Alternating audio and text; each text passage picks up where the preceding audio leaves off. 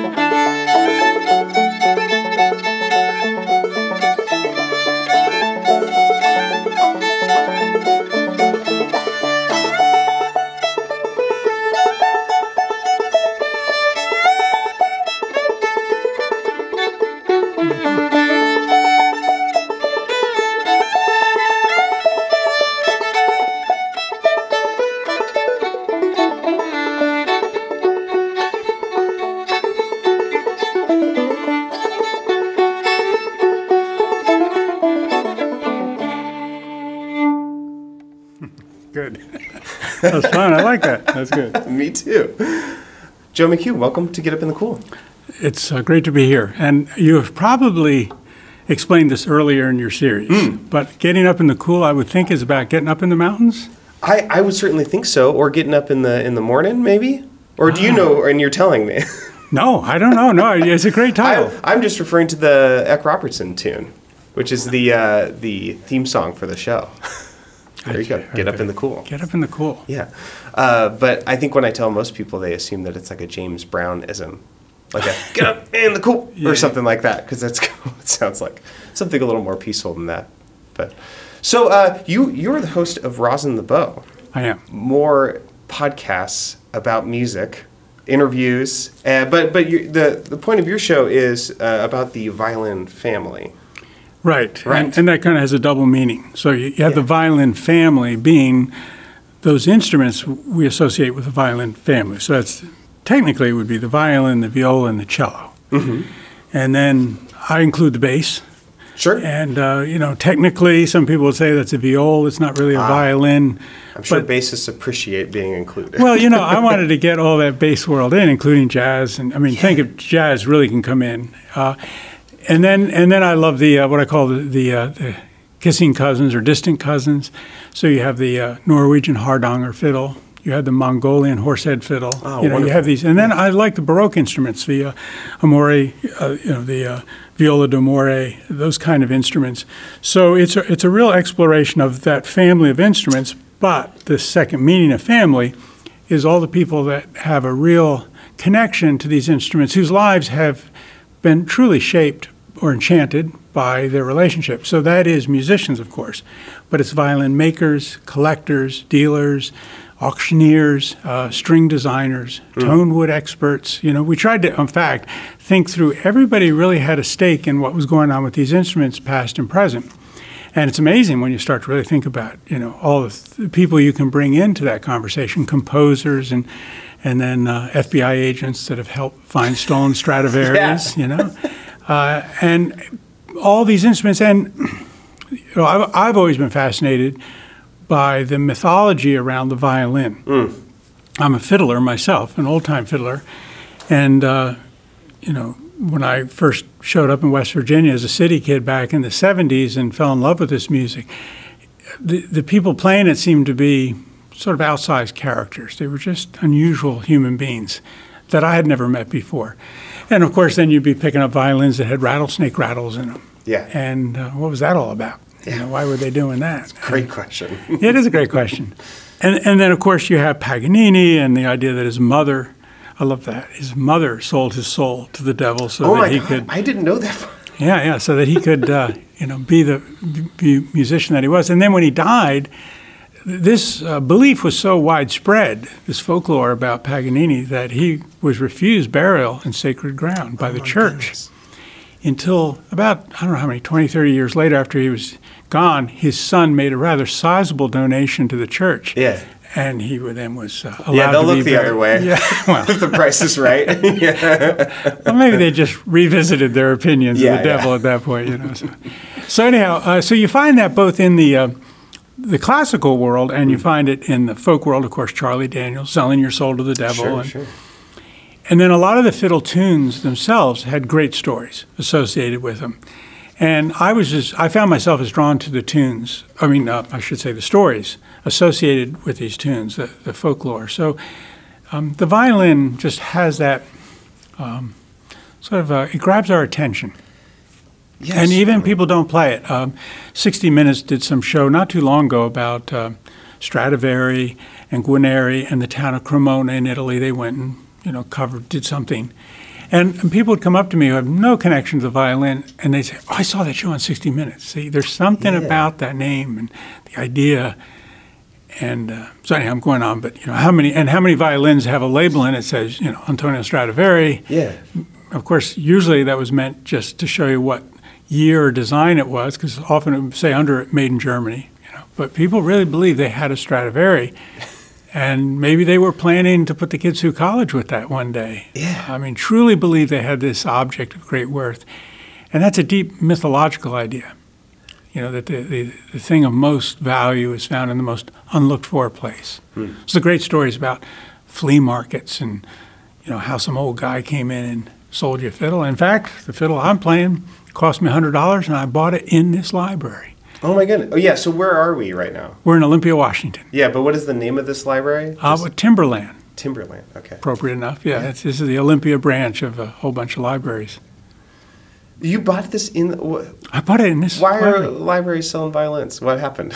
Well, what happened is there's a violin shop in town. Okay. I've been working on this project for 3.5 years almost. And I do have a violin I'm very fond of. And so I was in a local violin shop. And the owner I know quite well. And this couple came in, and they have a little antique store in town, or secondhand store, really more. And they had this violin, no strings on it, had no nut, which is a little piece of ebony at the top by the scroll, so no bridge. And really the most god-awful varnish job you ever saw in your life. Yeah. It doesn't bother me in the least, but it's an eyesore to some people. And so they brought it in, and Bob was there, and they said, what should we charge for this? We want to sell it. And he couldn't have been nicer about it. He could have said, look, I just don't deal with that. But he looked inside, and he said, well, as a matter of fact, this was made in Paris, late 1800s. He said, but with that finish, I can't sell it, Yeah. I can never sell it. He said, so if you could find a fiddler, maybe a fiddler would buy it. And they said, oh, thank you. And they left, and it was in an old wooden coffin case, a really nailed together coffin case, a handmade one, So it had all this weird charm to it. But I was sitting there away from this, and I didn't want to say anything because you wouldn't. You're in the shop. It's his business. And I'm thinking, and they mentioned their antique store on the way out. So I thought, well, would I go over there and take a look at it? And then I realized so many people I've interviewed in this project talk about the bug. It's like a bug for just you want to get that violin and you want to get this and the mystery and will you find the thing that, you know. And I was determined not to get that bug. And I didn't know a thing about that violin. I couldn't hear it. How much am I going to spend for it? Yeah. Right? I just wasn't going to take a chance on it. And so I showed a great degree of self-control. Good for you, Joe. Really. And my wife's over here, and she's probably pleased too, because I just didn't do that. Instead, I went about my business. I did not go to the antique store. So 2 hours later, I happened to stop in the library here.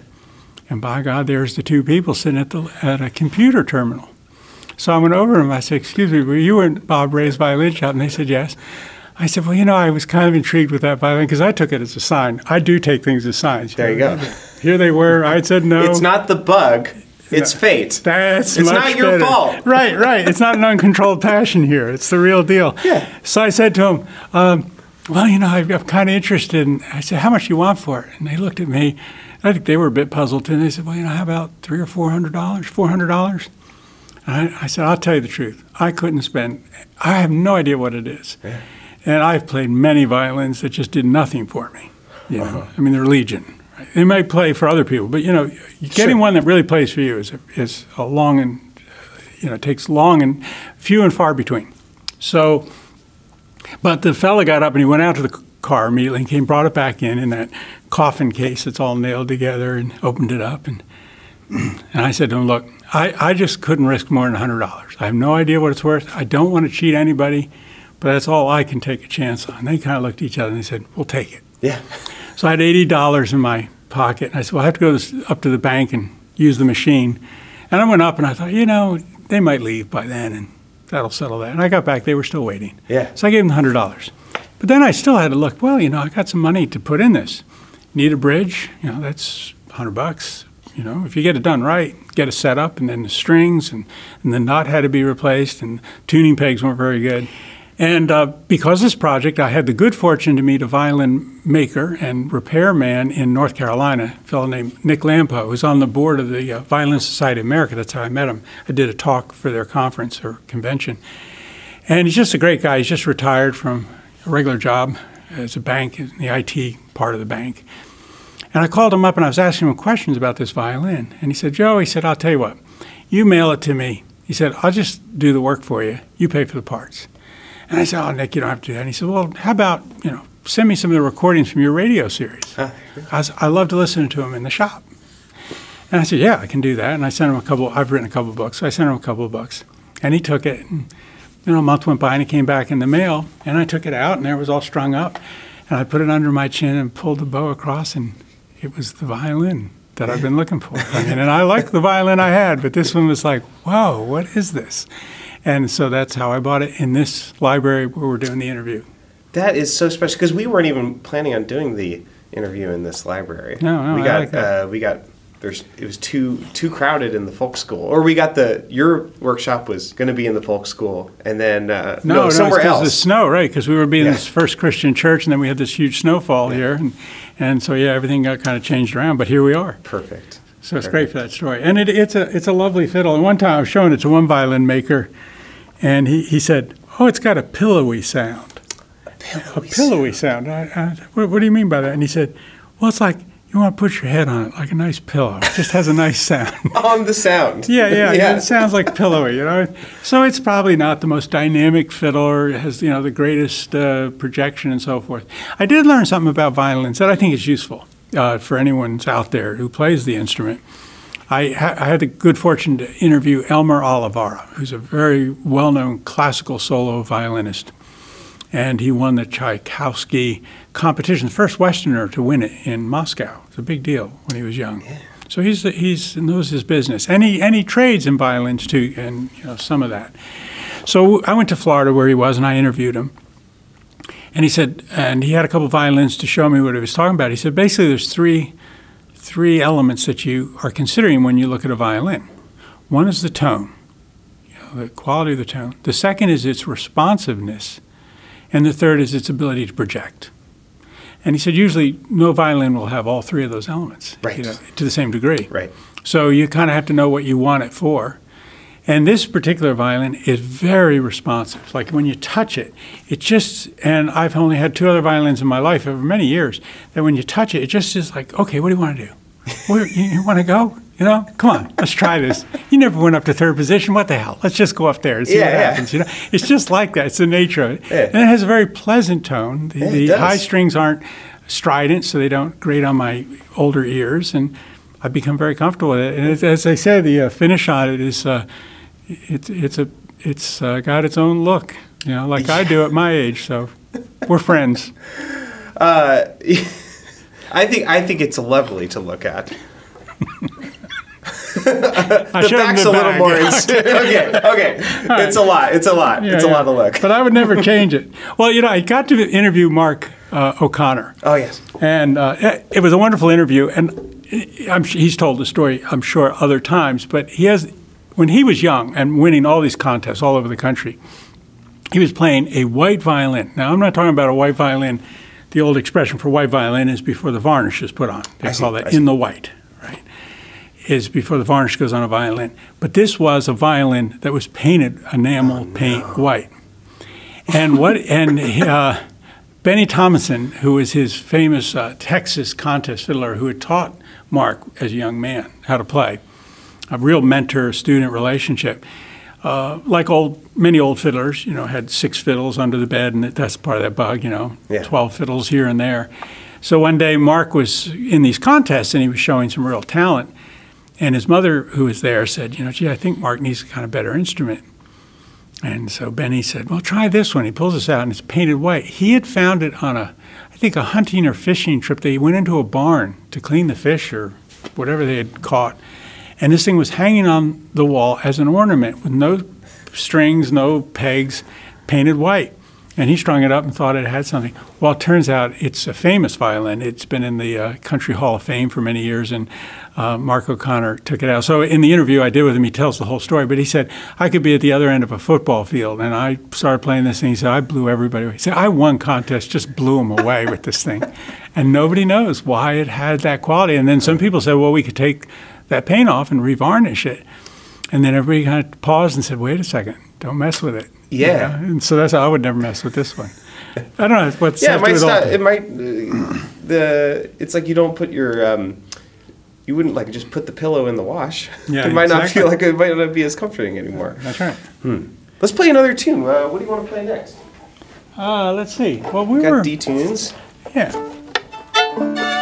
Well, let's do the old Fisher's hornpipe. Yes.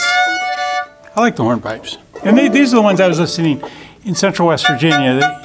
They tended to play these kind of little notier tunes when I was back in the 70s when I was learning.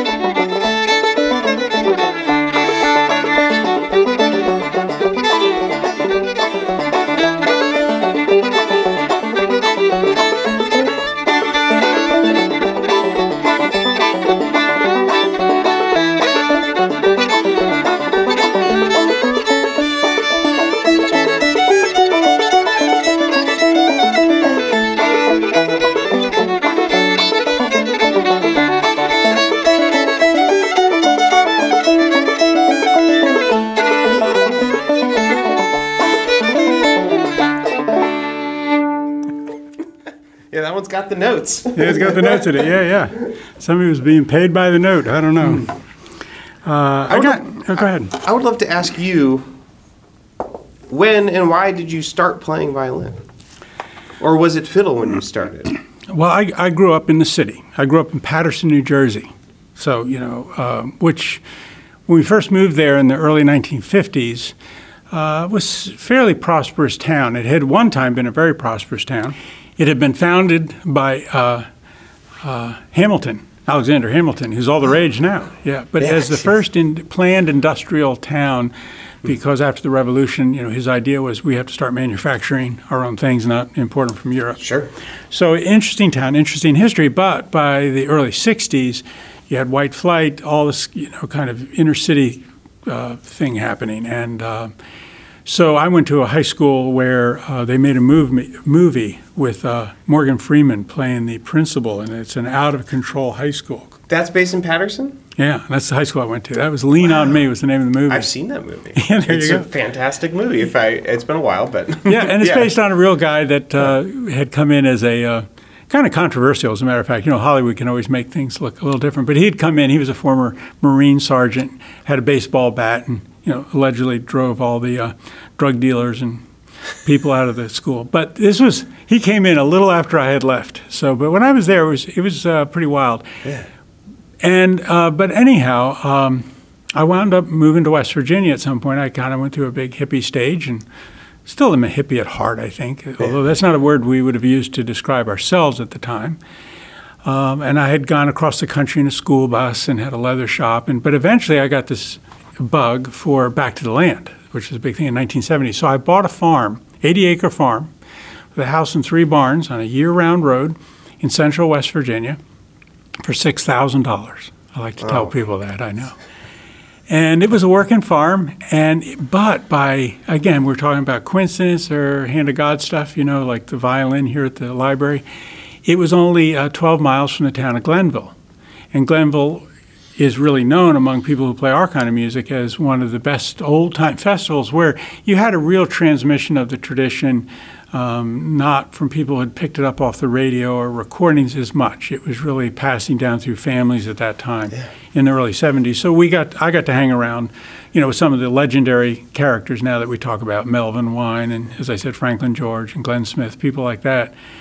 And I was just strumming a little guitar. I was sort of Peter, Paul, and Mary, that kind of folk music, Kingston Trio maybe. I mean, that's all I knew as folk music. That was the zeitgeist of the time, that pop folk music. Yeah, it was going through this big revival thing. Sure. Yeah, and I'd heard a little bit of Pete Seeger, but in the Weavers, which was this old group that he used to be in. So I'd heard a banjo, but within a group of people playing. I never heard a banjo played solo. Yeah. And so anyhow, I moved to West Virginia, and one of the first people I heard give a concert was Dwight Diller. And he gave a solo concert and played that clawhammer style and then sang "Oh Death," which I'd never heard, didn't know anything about. Of course, now because of the movie, yes. "Oh Brother, Where Art Thou?" people have heard it. But God, he sang it with such a deep intensity, and it just like a key went in a lock, and I could feel this key turn as if I knew this other world. And all I wanted to know was more about it. And it's only been recently, really in the last couple of years, where I've even thought about the term we use for this music, old time. Oh, it's old time, right? It's happened in the 1800s or whatever. It's old time music. And I realized the operative word is not old. The operative word is time. It's the old concept of time. It's the old experience of time, when time was a different reality to people, where time contracts and expands, where time, that's the nature of time. It's not the way we think about it or approach it, is the way time can be. And we know that in our dreams at night, and our folklore is full of those stories. Rip Van Winkle, or going to the fairy fort and coming out in 100 years has gone by. This idea that time can be have another dimension and have a kind of reality of its own. I think these old people that I was meeting in the 70s where they were carrying that consciousness, not just these tunes. And the tunes often were a real reflection of the way they spoke, too. I have some recordings of some people telling stories there that weren't musicians, and you hear Melvin Wine's tune, and then you hear Alita Singleton telling this great old story about raising horses or whatever, and you hear it's the same music. It's Sure. music. They're singing. It's a really old place, and coming, as I did, out of a rapidly industrializing world in which time is decided by the machine, by the clock, by the schedule, there was just something completely different about that. Also, I'd gotten in a fight with the power company over a deposit because I was a hippie guy, and they were kind of pulling my chain. I knew it, and I'm Irish, and like, well, you can get that $25, so you got. And I got mad at them, and I said, well, you can keep your power, and they did. Yeah. And so for 5 years, I didn't have electricity. And so, man, when I went native, I went really native. And I think it helped greatly. I'm going on here, but I like to talk sometimes people about dusk because I had gas, which was great. So I had gas heat. I had a gas refrigerator, which is wonderful. Yeah, I didn't even know that was a thing. Yeah. They're dead quiet. Great. Think of it. You know how loud those things are in our houses, electric refrigerators? Yeah. They really are. They're a presence. Yeah. They're in like so many of my recordings. Yeah, exactly. And you're always asking, can you turn it off? And they're like, no, I'll forget to turn it on. Right. Yeah. But this one, and it also had a kind of Zen thing, which is very cool, right? You get down on your hands and knees, you light a match, and you light it, the pilot, and it gets cold. Now, you just got to love that kind of reverse weird shit. That's really weird. So I love that refrigerator. So I had a refrigerator, I had heat, but I still had to have oil lamps. Mm-hmm. And oil lamps work by contrast. It's the way our eyes. So at dusk each evening, you don't get much light from them. But yet it's getting dark. And I was doing leather work at home at a shop, so I would have to stop, using sharp tools and things. I would. And maybe wouldn't make dinner yet, so I'd go out on the porch at dusk, and there was just about 10, 15 minutes. I didn't realize till many years later, thought back on that was really a pattern. And you could really feel the day end. And the day has a different reality to it. The animals, the sounds, the just everything. And then dusk comes, and night is here. And so these new animals come out. You're saying there's a moment when the kind of lamp that you had wasn't enough to compete with dusk. Yeah. So I would just sit on the porch rather than do anything else. And the natural light was low. Yeah. So like you really couldn't do anything other than sit on the porch. Yeah. And it sounds like I'm writing this because it's really true. I had a whippoorwill, and you never see them. They're hidden. They're an interesting bird. I don't think I've ever seen one. And I had a resident whippoorwill. And just at dusk, I'd sit on that porch. It was like, and it would start whippoorwill, whippoorwill, whippoorwill. And I was up the end, what they call the end of the holler. I was the last farm, all by myself. And I'd be, looking down and dusk, and the day'd be ending. And it was something I cherish. And years later, I came across the poem, The Mountain Whippoorwill, about a fiddle contest in Georgia. It's a great poem by Stephen Vincent Benet. And I could really relate to it. So those were the experiences that brought me into that music. And then I had the opportunity. In fact, Dwight Diller, I traded him a leather purse. I was doing leather work, and I traded him a leather purse for a fiddle, and that was my first fiddle. And so that's how it started. And then got to hang out with these people that were playing. It's great. You traded Dwight Diller a leather purse for a fiddle. Inside a teepee. Inside a teepee. Yeah, it was a big arts and craft fair where I was exhibiting my leather work, and I had met this guy he was a trip, and he had a full Indian teepee. And he did kind of much more natural leather work, with skins and, the fur still on and all. And I talked to people running this festival into letting us exhibit our leather work in a teepee rather than the regular booths. Yeah. It was the state art craft fair. It was a kind of a high-end show. And they let us bring this teepee. I think they rued the decision as soon as we showed up with the teepee. I mean, they're like, what did we allow? But it turns out it was the hottest summer. God, it was hot at that festival. And Dwight had been hired, and a bunch of these musicians people would know had been hired to perform. It was, money for them. It was a job. And it was so hot that when they weren't on stage, the teepee was the coolest place on the grounds because it has this natural, there's like an inner wall, and the way the ventilation works in a teepee is quite remarkable. So we were rather cool inside the teepee. And so we were sitting in a teepee, and Dwight Diller said, and I had never thought to play the fiddle. Fiddle to me is so exotic. It seemed like an instrument I could never even come near. I never had violin as a kid or anything. And so I could strum a guitar, even the banjo, I could kind of understand what it was. And then I, for some reason, said something, I wonder if I'll ever try to play the fiddle. And he looked over and said, well, I got one in my car, kind of worried about it. It's so hot out. He said, but I'd really like to get one of your purses from Molly, my wife. So we traded. And the fiddle was made by a guy named McGee. I have no idea who he was. Wasn't a great fiddle, but I had it for a few years. But it got me started. Yeah. Yeah, but in a teepee, isn't that cool? Yeah, good origin story. Yeah. And I love there's a wonderful last line in a poem by Spoon River Anthology. Oh, yeah, I'm familiar. Yeah, and Masters, and it wrote it. And it's Fiddler Jones. And the last line is, basically how he says, I ended up with 40 acres. I ended up with a broken fiddle and a broken laugh and 1,000 memories and not a single regret. Yeah. Yeah, I love that stuff.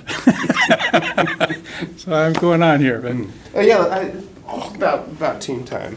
okay.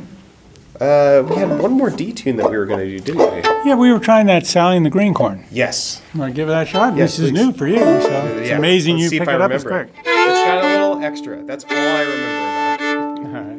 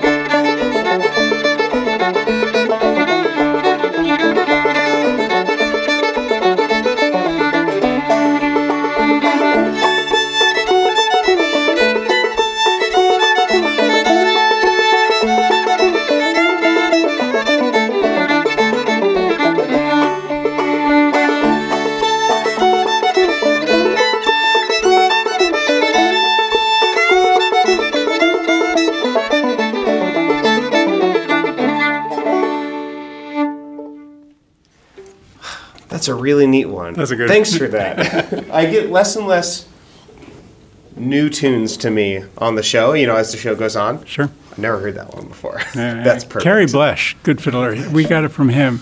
I think it came out of Ohio someplace, and fiddler, he had heard it. He was great for picking up, the old oddball tune. So Wonderful.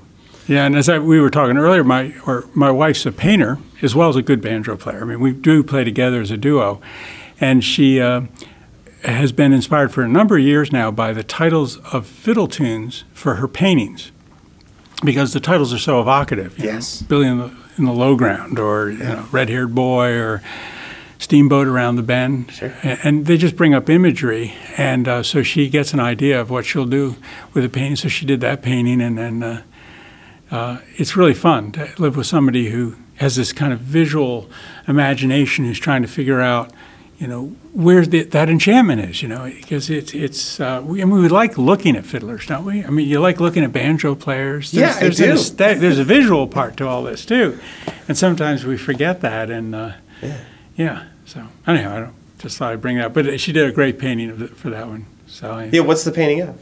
Well, Sally and the Green Corn could be anything, and Right. we were talking about that. But she decided it was a dog, Sally, Perfect. and so it has Sally kind of peeking around some corn stalks. Yeah.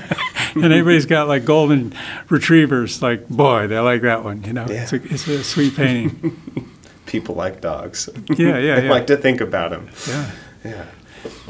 I interviewed a guy one time, and Abner the Eccentric. He's a mime and a clown, and one of the funniest human beings I ever saw in my life. And I used to teach storytelling at Augusta, the program there in West Virginia, Very which good. was a wonderful thing because I was a fiddler, but I was mostly there to teach storytelling. But it was a whole week-long program, so I could grab fiddlers because I find they're often just kind of characters, and they're good tellers, and there's a rhythmic sense that any musician gets, so they tell a story. Sometimes it just works.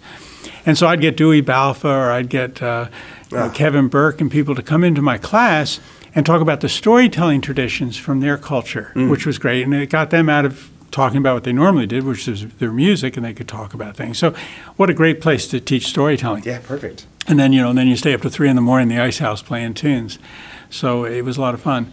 But anyhow, Abner the Eccentric one year was a completely different program. It had nothing to do with Augusta, but it was on the same campus at Davis and Elkins College. It was part of a movement and clowning festival. And instead of going to square dance one night, a bunch of us went to see this guy, Abner the Eccentric. We hadn't a clue who he was. And we laughed so hard.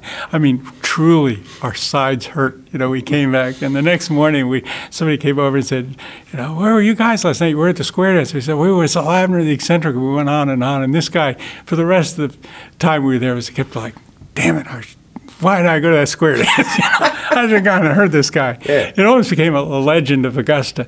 But anyhow, I interviewed him many years later about a whole different project on the nature of storytelling. And he started the interview by saying there's only 3 things we do in the world as people. We breathe in, we breathe out, or we hold our breath. And you breathe in first when you're born, and you breathe out when you go. Yeah. And everything's about understanding what you're doing with your breath. Now, I have thought a lot about that, and I've interviewed some people about the violin who will often talk about the bow being the breath of the violinist. Sure. Right? And it's about the same amount of breath you would have if you were singing or reciting of how long you can draw a bow if you use your full bow. So I thought a lot about that, and I realized that our mortal condition is this sort of experience of the truncated breath. I breathe in, I breathe out. I breathe in, I breathe out. That's what I do the whole time. It's always broken, in and out, in and out. So a sustained note, which a really good fiddler can do, a violinist, speaks of another realm of immortality. It speaks of the higher realms. I really believe this. This is why violinists and fiddlers become sort of shamanistic in the societies in which they live. They're kind of shamanistic characters. What changes in our time is the invention of the electric guitar. Yeah. The electric guitar can do the same thing. Sure. Right? So suddenly you have all these Jimi Hendrix, and you have, these people who play guitar and can hold these really long notes, suddenly have all this kind of magical shamanistic thing, and we have all these people looking to them as if looking to the gods. I think there's something about this constant sound that isn't broken. And so, for whatever that's worth, it's, what is going on with these instruments that we can do that. The banjo would be almost the complete opposite of that. Yeah. Everything's truncated into little bits of, sound that don't sustain that long. Yeah. So they have to be, you have to get a rhythm going where they sort of start building up on each other. But you're playing with violinists. So what's your thoughts about that as a player? It's sort of like I think I'll be able to connect this back in. But are you familiar with synthesizers and how they work? A little bit. I am also only a little bit familiar with them. But so my brother-in-law, John, was showing me how when you use the oscillator, you can make it warble. And then if you turn it up fast enough, you can make the warbling of the note turn into another note, because pitch is just oscillation, and it's, if you get notes going fast enough, it just becomes one tone. So it's like, if you think about it, it's almost like the banjo is a really low, like the mixture of all the notes together. Like if you were to speed it up, you would get a pitch, but it's a pitch that's lower than you can actually hear almost. I guess maybe that's the closest we can get to it. Yeah. Well, these are interesting subjects, I find, to think about. I know we're rambling here, but... No, it's great. It's what podcasts are for. Oh, good. Yeah. It doesn't have to be so formalized. So I'm still trying to wait for you to say, what is it about fiddlers that you think is universal or... Oh, right. I would have to say resilience is something. I think you have to be resilient, because in order to learn how to play the fiddle, it just seems so punishing. It hurts your body and it hurts your ears, to learn how to do it. The other day, my friend Joel, who I met because I had him on the show, or that's when I started to get to know him. But he's here at this festival as well, and we were just playing tunes last night. He posted on Facebook. He said, "When I hear myself playing fiddle, recorded, when I hear recording of myself, I want to throw my fiddle in the trash." Now, typically on social media, the way that people respond to this kind of thing would be, "Oh, this is a fishing for like reassurance or a compliment," you know. So like typically people would say, you know, "Oh no, you're beautiful," or like you're talented, or like whatever, and they would like say what Joel needs to hear to feel better about his playing. But no, that's not what he's saying. Because he was talking about fiddle, right?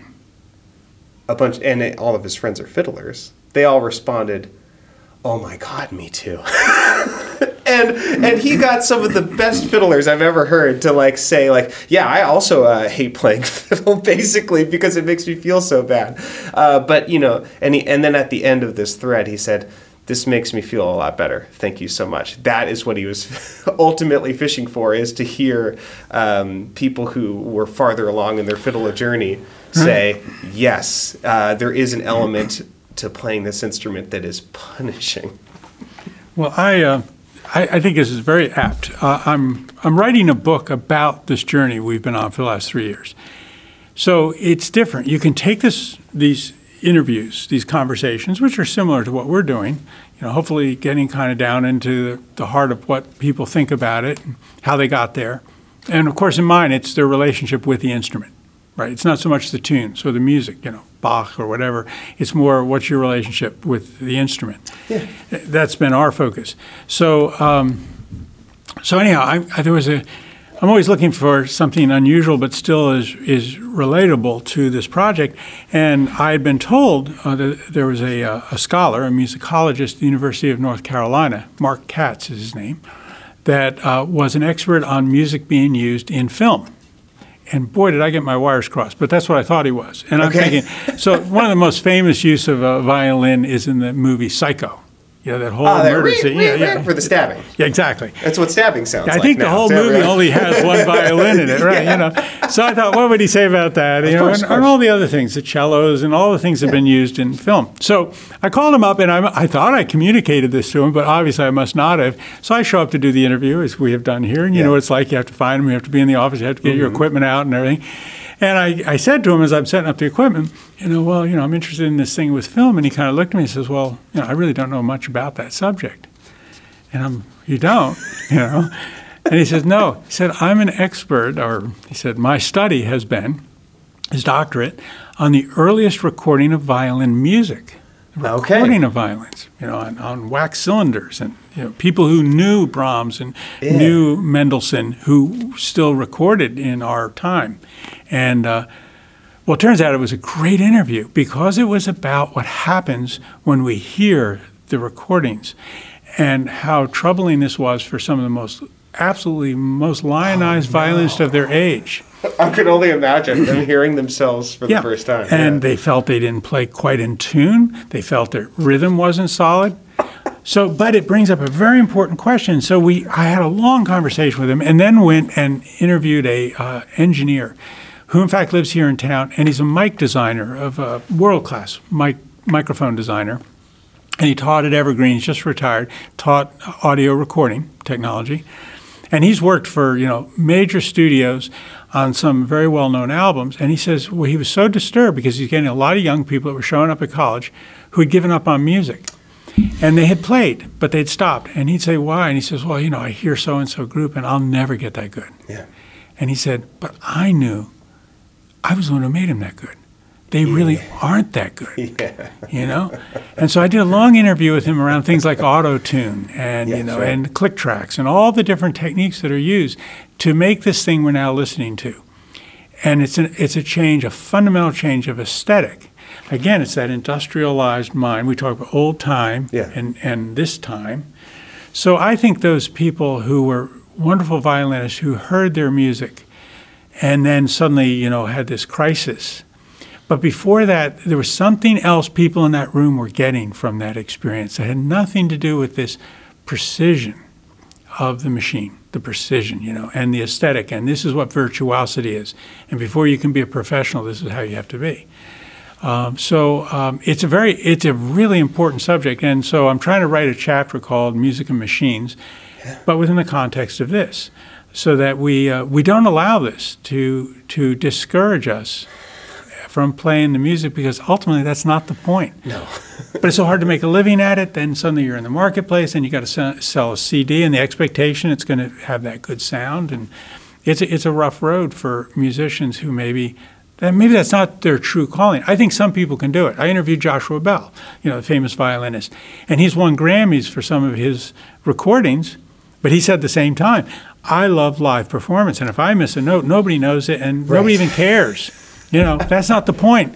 But yet he can go in a studio, he's one of these remarkable people, and almost can shift psychologically into that other requirement. Yeah. And old-time music, I think, has really been struggling with this lately. I'm not going to get on a soapbox maybe, but I'm going to get this said. I didn't realize I was going to.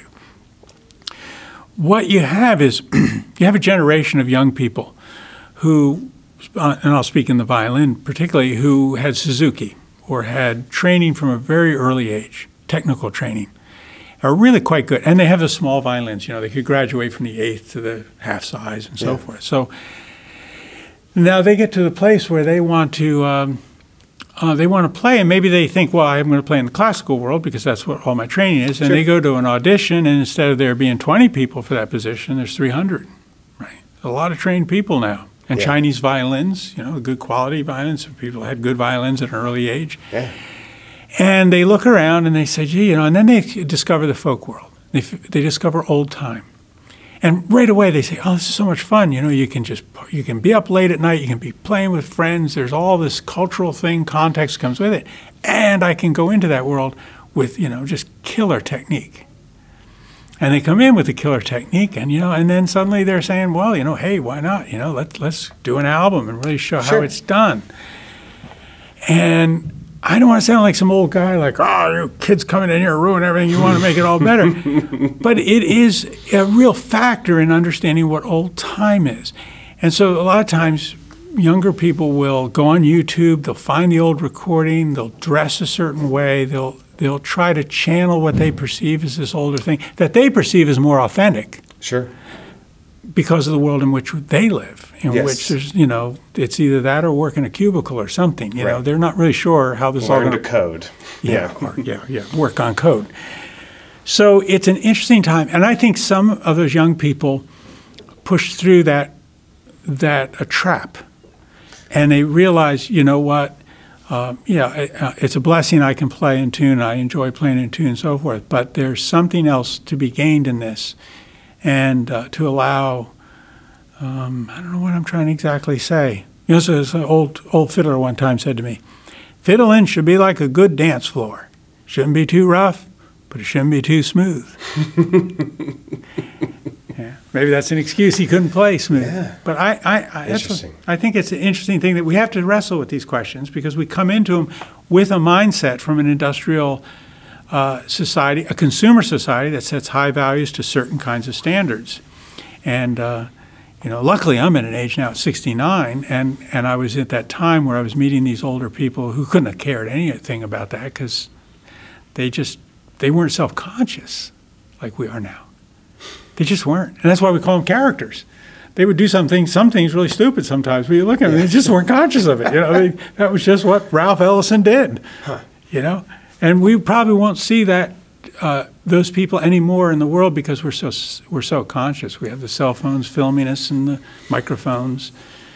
So I've been on a tear. But part of my goal with this show is I love old-time albums. I listen to them a lot. I think they're very special. However, I do not like them as much as I like seeing those same people in a jam. It's always more interesting, almost. I mean, sometimes some albums capture that feeling, but the risk taking, the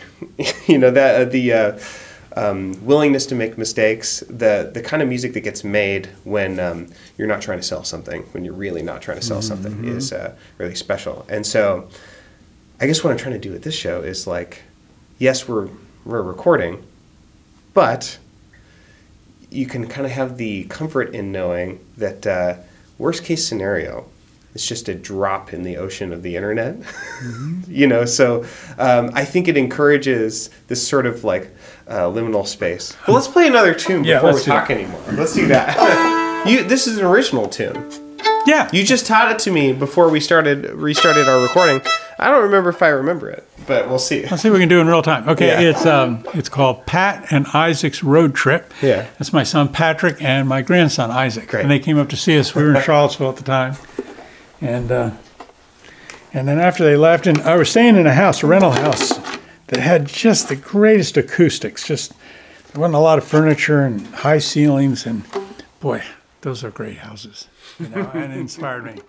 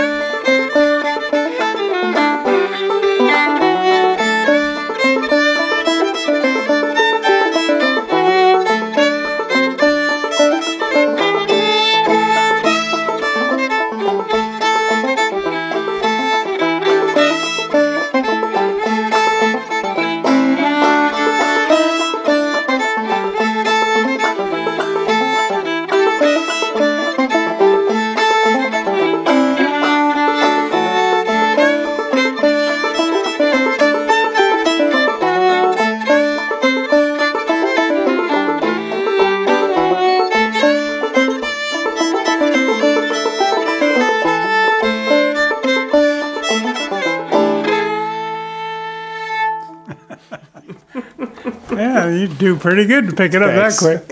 It's a little squirrely, that tune. We'll play another modal tune. You want to play one more? Yeah, what we got next?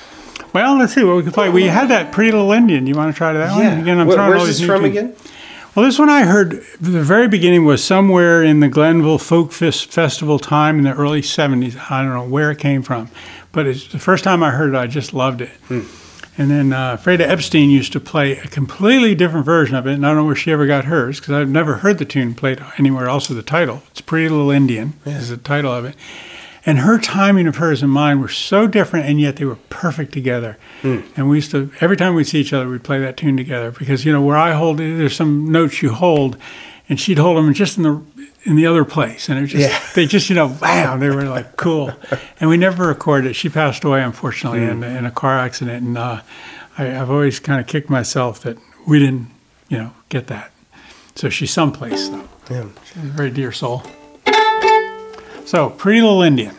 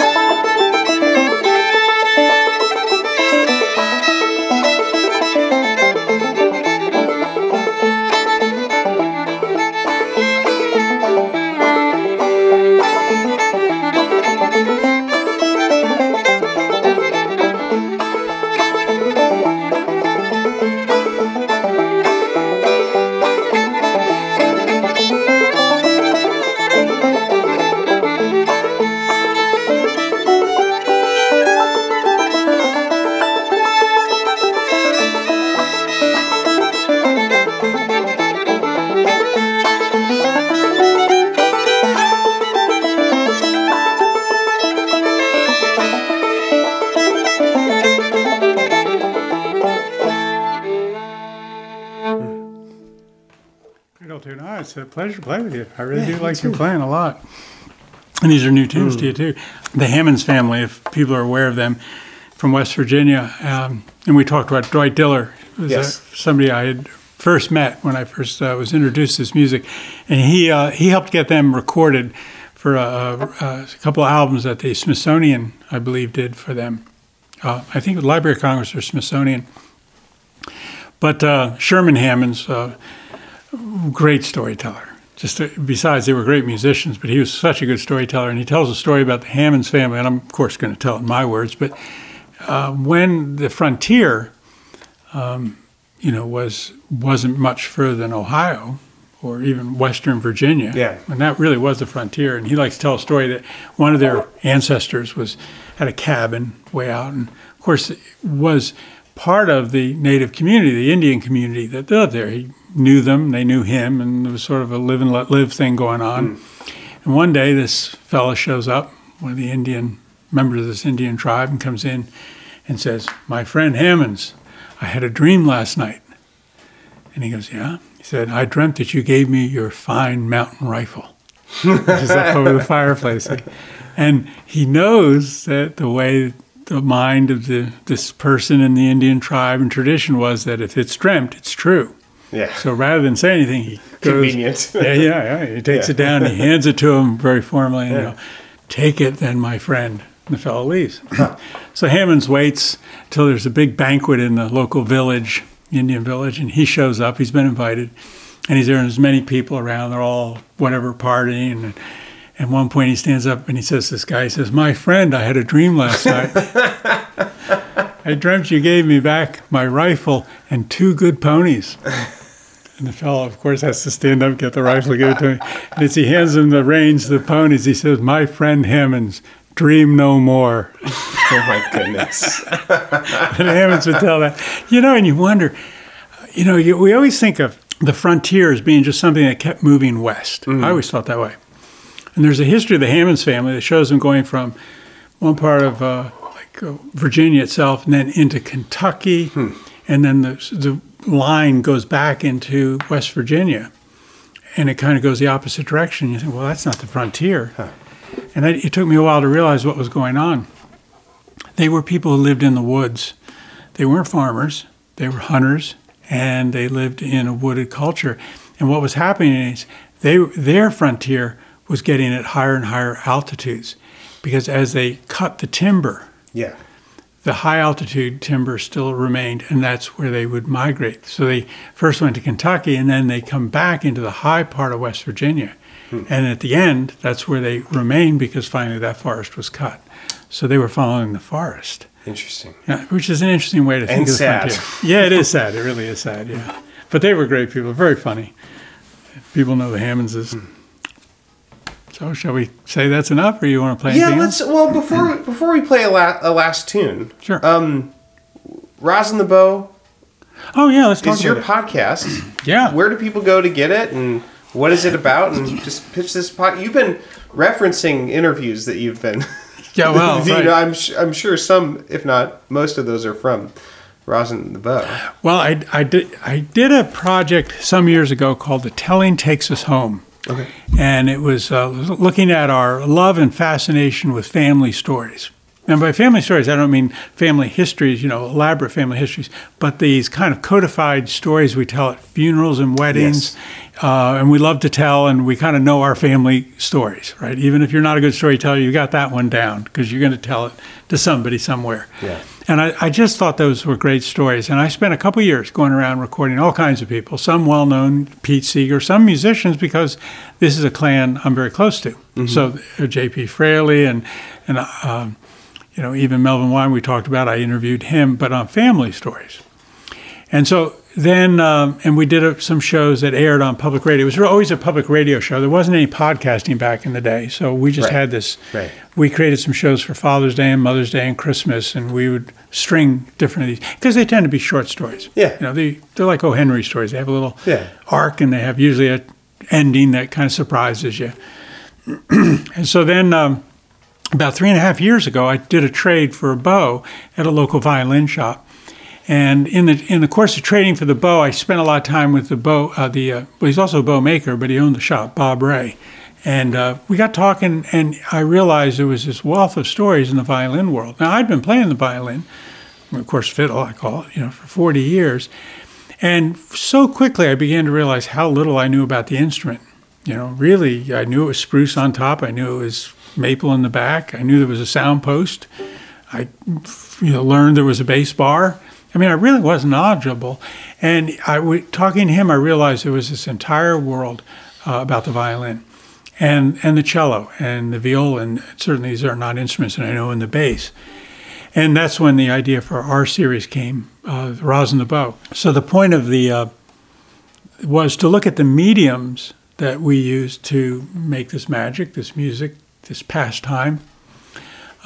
And if I could get people just to talk about their relationships with their instruments, then I could bring in any kind of music that made sense within the context of the fiddle or the violin. Yeah. And so I was able to go to, Joshua Bell and Rachel Barton Pine and some very highly regarded musicians in what we call the classical world, but also Paul Anastasio, who is a great swing fiddler, and jazz people, and old time.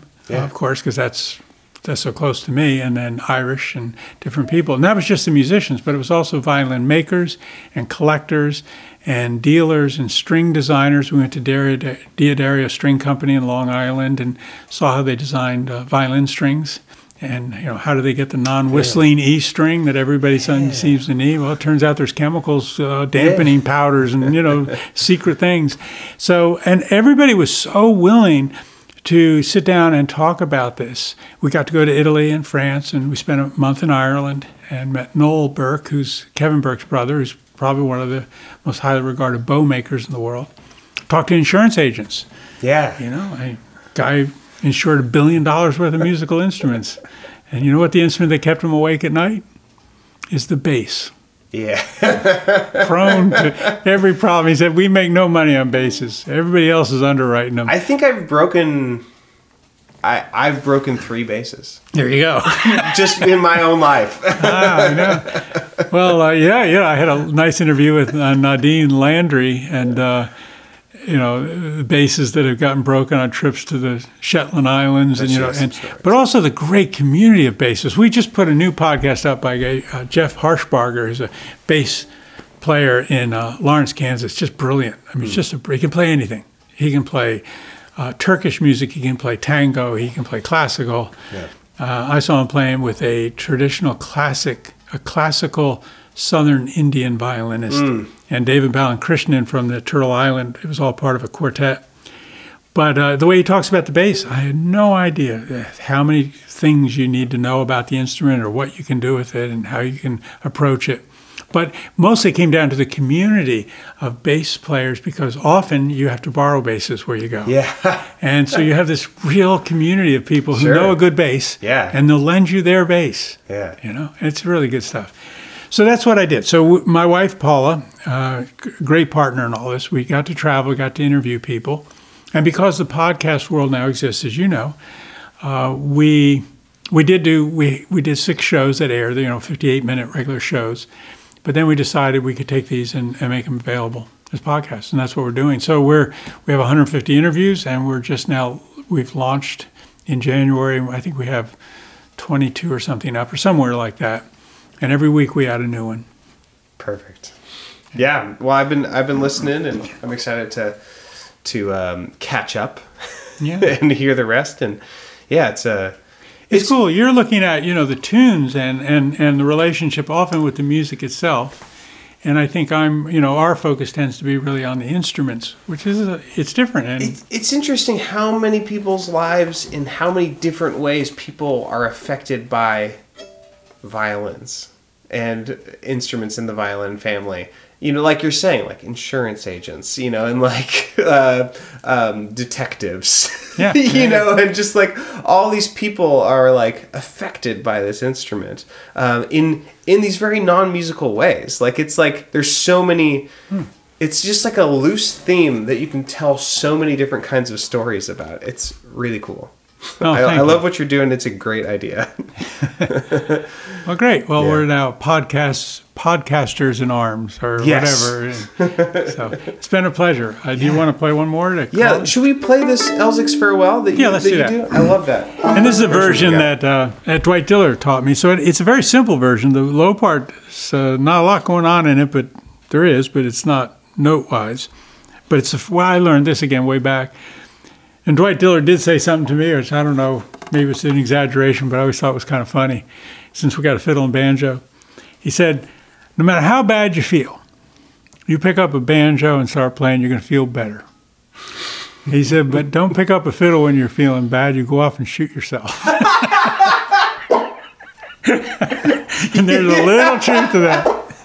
Oh, my God. There we go, Elzic's Farewell. And the story with this, and a lot of old-time people will know the story maybe, but, the rough story is that a fellow named Elzic was going off to fight in the war between the states, the Civil War, whatever terminology was used by people at that time. And he was from what is now West Virginia, but in point of fact, of course, that was Virginia until the war started. Yes. So he was going off to fight for the South with his brother, and he was a fiddler. Many people played, but the night before he left, he had a dream. And in the dream, he saw his own death. He saw himself being killed. And, I've thought a lot about that. And it was not a warning. It's a very kind of predestined idea. Yeah. It was just you're being told. Yeah. Get your affairs in order. You're not coming back. Yeah. There was no sense that he could avoid it because his duty or whatever. So he was going. But that morning, he got on his horse to leave, as I've heard the story back, when I first heard it. And his mother came out of the house. It was probably, a hewed log building. Pretty rough, but she had a fiddle, whatever that fiddle was at the time. It was his. And she said, Elzic, play me a tune to remember you by. And, of course, he hadn't told his mother about that dream. He would never do that to her. Yeah. But he didn't think he'd see her again. Yeah. And then, allegedly, he composed the tune at that moment, Elzic's Farewell. Yeah. Yeah. It's kind of important to know.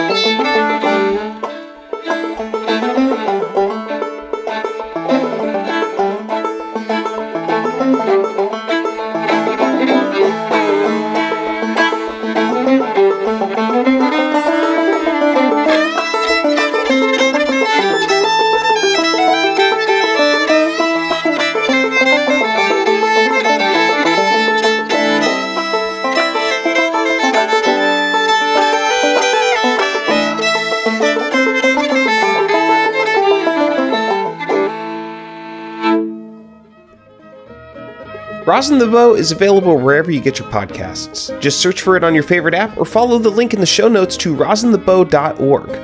Thanks again to Elderly Instruments for sharing the show with your customers. You can visit their online store at elderly.com. Follow the link in the show notes to pre-order Get Up in the Cool Volume 3, the Best of 2018 compilation album. And if you want a physical copy, you better act soon because they are scarce. If you want to hang out with me twice a week, I have another podcast called Think Outside the Box Set. You can find that wherever you get your podcasts or boxset.website. That's all for now, friends. Thanks for listening. Come back same time next week to Get Up in the Cool.